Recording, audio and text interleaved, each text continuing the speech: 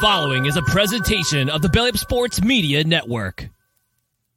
14:20 in the morning, 14 minutes and 20 seconds where the sports talk to get you through your daily commute. Hot takes, recaps, best bets, and a little humor to get your day going in the right direction. Sit back, grab your coffee, and let's get into it.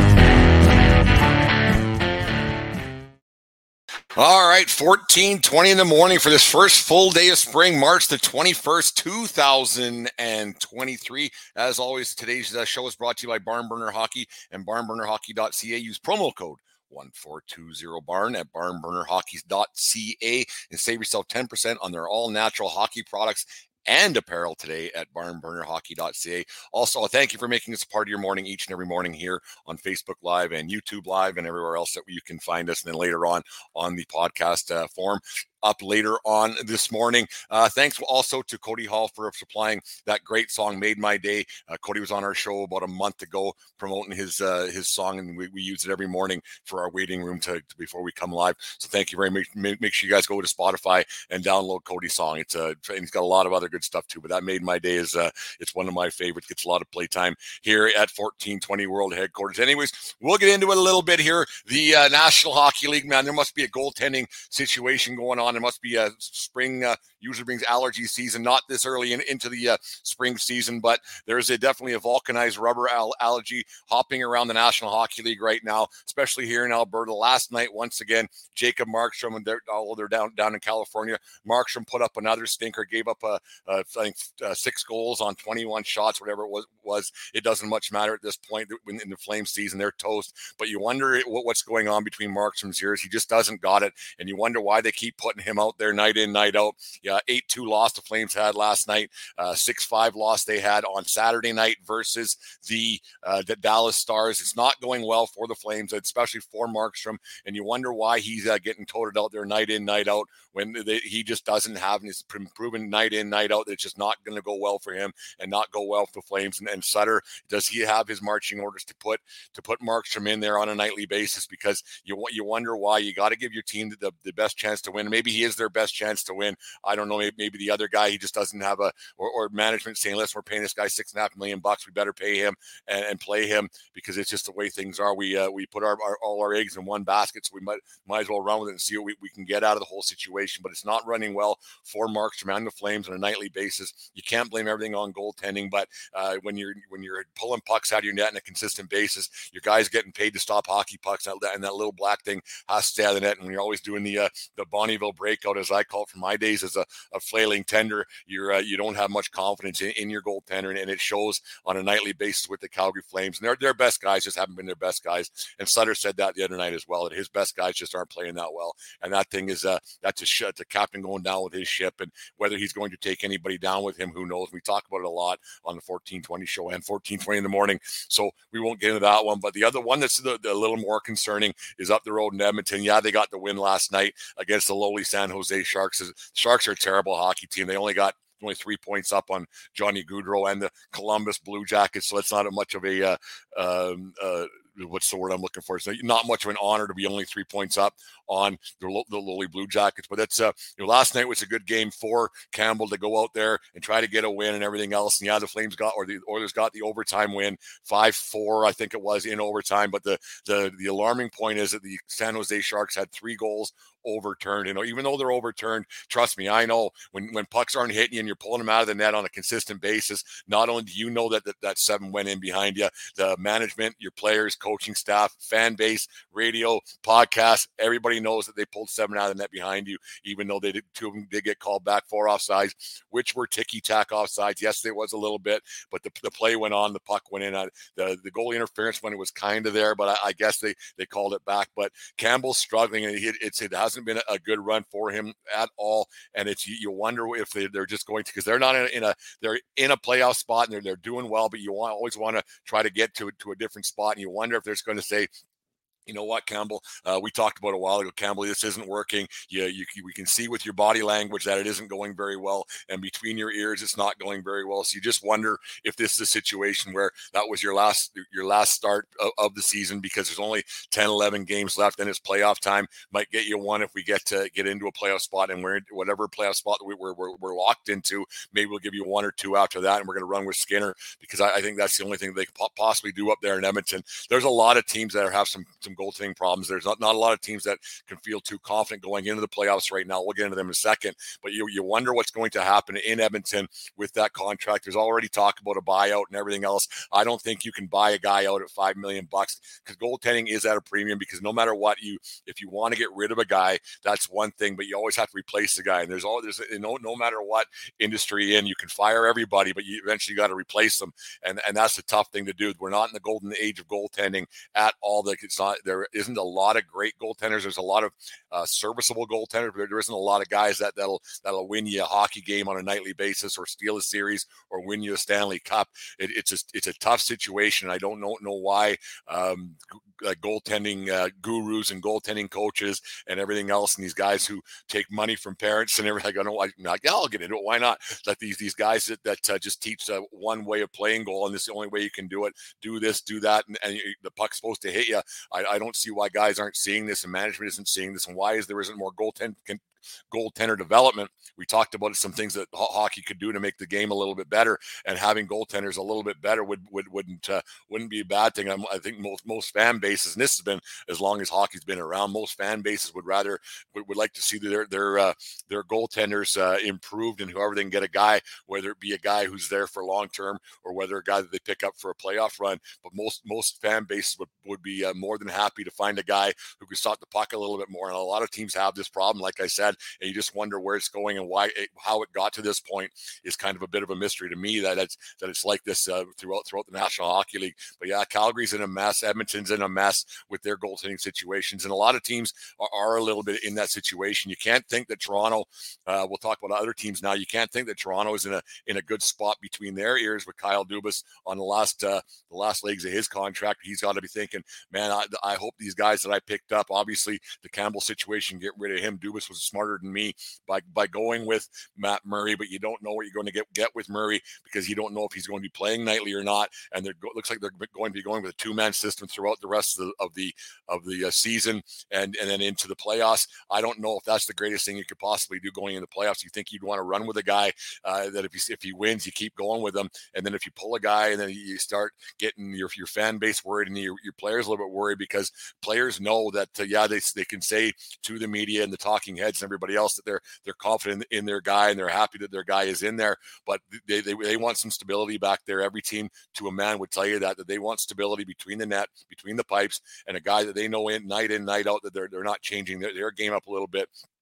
Because goalies do play differently. There are different styles. There are different ways of playing the puck. There is different things that can happen. And if you're changing in a 7-game series, so that's over 11, 12 nights, whatever it may be, if you got a different guy in there night in, night out, there's a good chance you're not winning a Stanley Cup. You're not going anywhere. I'm not saying after a loss you can't change things up, but I'm saying if you don't name your number one guy and say, this is our guy throughout the playoffs, we're running with him, unless a case of an injury or in case it's a blowout or something happens, and you put a new guy in. But I think you're to a man, every player and every fan base would say, I'd rather have a one number one, because if you see one number or two number ones, that means you don't have any, and that's a tough thing to do. And with the Leafs, you don't know what you're going to get out of Murray on a nightly basis. You don't know if he's going to play.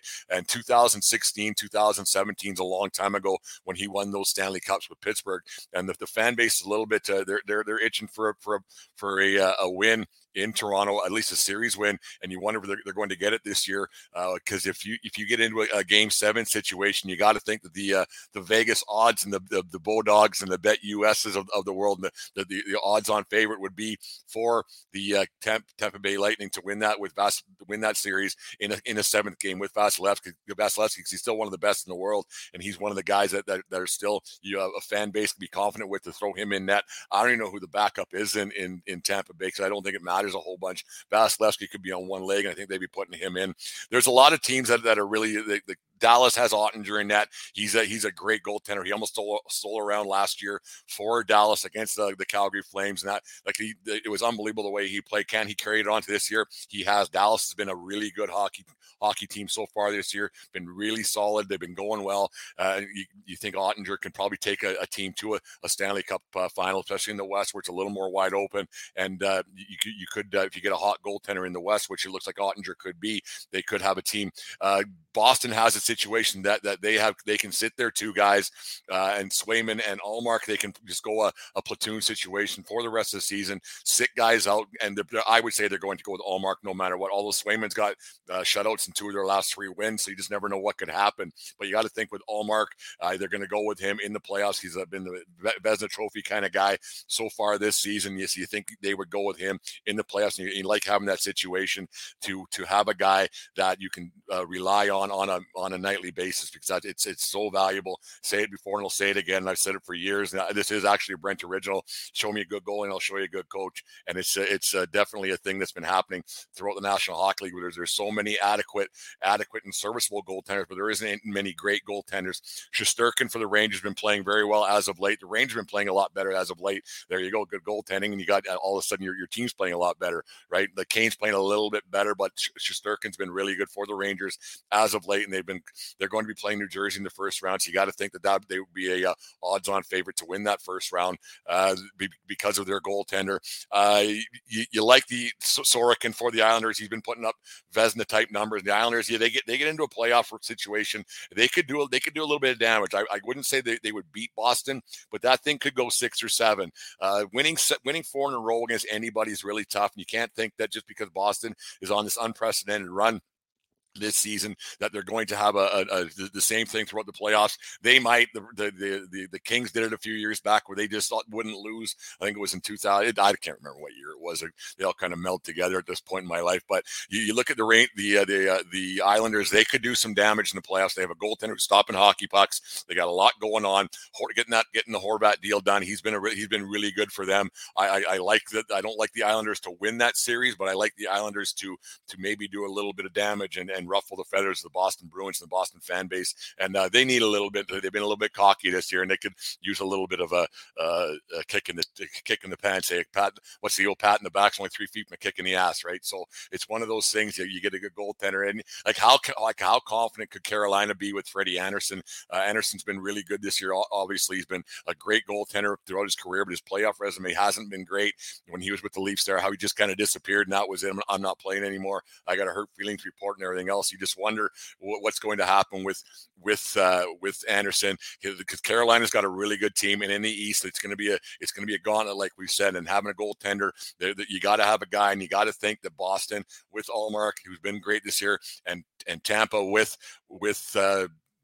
Vasilevsky's got to be the odds-on favorite, because goaltending will win you a championship. The West, I don't know what you got going on there. It's going to be tough, and you got to think that Edmonton's got to be thinking, geez, what are we going to do next year? Or can they get to a conference final again this year with that goaltending? Can't, because Skinner's still young, right? And it's you're only young for so long. Eventually you become an old man, but you got to think that they got to be a little bit like, what are we going to do about goaltending?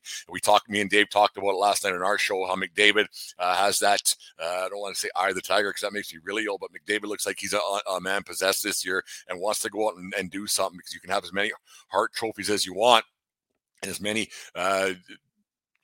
whatever trophies that there are out there. Master, I know all those trophies. Nobody cares those trophies, but a Stanley Cup is something you need, and eventually you run out of years, you run out of games, you run out of time, and you never know. And this is the kind of year that they got to do something and get that team going a little bit. And having a guy between the pipes, and they don't have it right now, and you got to be thinking the future a little bit, what might happen. No, it's going to be interesting how the playoffs are shaping up. The playoffs, they're kind of getting squeaked out the four, like who's playing who. The bracket's kind of getting set a little bit. There's still some dancing and dangling to do throughout the National Hockey League before we get to, because only 10-11 games left, and then it's all over. So it's going to be interesting to see how it all plays out. But goaltending is a major question mark in most markets, and a lot of times, I mean, you can talk about it here on the 21st of March, but a lot of times a guy comes out of nowhere in the Stanley Cup playoffs, and all of a sudden he's a He's a hero and can win himself a Conn Smythe Trophy and go on a nice run and win himself 16 games. That's how Jonathan Quick made his name X amount of years ago with the Los Angeles Kings, like we talked about 2 minutes ago. But anyways, I'm getting past my 14:20 in the morning mark. I get talking sometimes. The coffee takes over a little bit. But anyways, thank you guys for listening to our show. Greatly appreciate it every day. Thank you for letting us be a part of your morning. We'll get to birthdays here on this day in 1991. Ron Tugnutt stopped NHL modern day record for most stops in a game regular season, 70 of 73 shots in a 3-3 tie with the Boston Bruins, 61 shots in regulation and another 12 shots in overtime. Final shots were 73-26. Reggie Lemelin was in net for the Boston Bruins. I remember Reggie Lemelin, Calgary Flames legend Reggie Lemelin. Quebec had an awful team that season, a record of 16, 50, and 14. They actually ended up having 3 Hall of Famers on that team. Little trivia for you guys here at 14:20 in the morning. Name those 3 Hall of Famers later on. I'll name them for you. Joe Sakic, Matt Sundin, and a guy at the end of his career, Guy Lafleur, were on the Quebec team that went 16, 50, and 4. If you watch the save, that if you watch this up on YouTube later on, the save that Tugnutt made on Ray Bourque in overtime was actually unbelievable to hold the Bruins at bay on a 3-3 tie. So on this day in 1991, Ronnie Tugnutt got 70 saves out of 73. Unbelievable. That's crazy numbers. Like just the dehydration, because the fitness wasn't as good back then, but you get in that kind of a role and everything. I mean, I didn't know what that felt like. If anybody was allergic to vulcanized rubber, it was me back in the day, old Red Light Redlinsky. But Ronnie Tugnutt had a night for the ages. And then on happy birthday to the man, the myth, the legend, Al Iafrate, born on this day in 1966 in Dearborn, Michigan. Iafrate would play 12 NHL seasons with stops in Toronto, Washington, San Jose, and Boston. Best known for his slap shot, booming slap shot.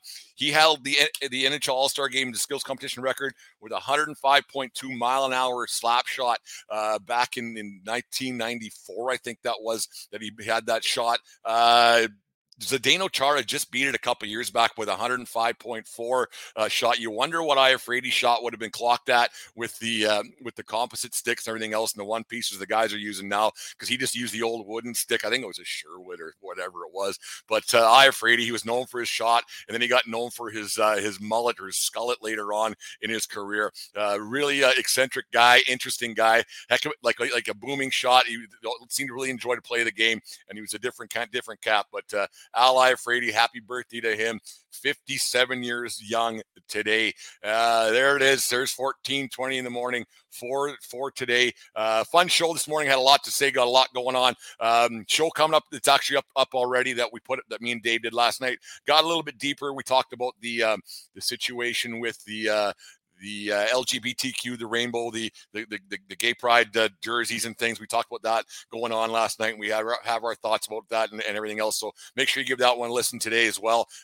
Thank you guys for everything you guys do for us. Make sure you subscribe to our YouTube channel. There's the guy right there. It's one day I'll tell you guys how it all works. But if we get more subscribers, then we can get up higher in the ranks, and you can kind of make some money and stuff. And anyways, so make sure you guys subscribe to our YouTube channel and share and like and all that other stuff that we talk about on a daily basis. Thank you very much for making us a part of your morning. We really appreciate it on a daily basis. And remember, it doesn't matter where you are, it's who you're with. Have a good day, folks, and we'll talk to you again tomorrow morning.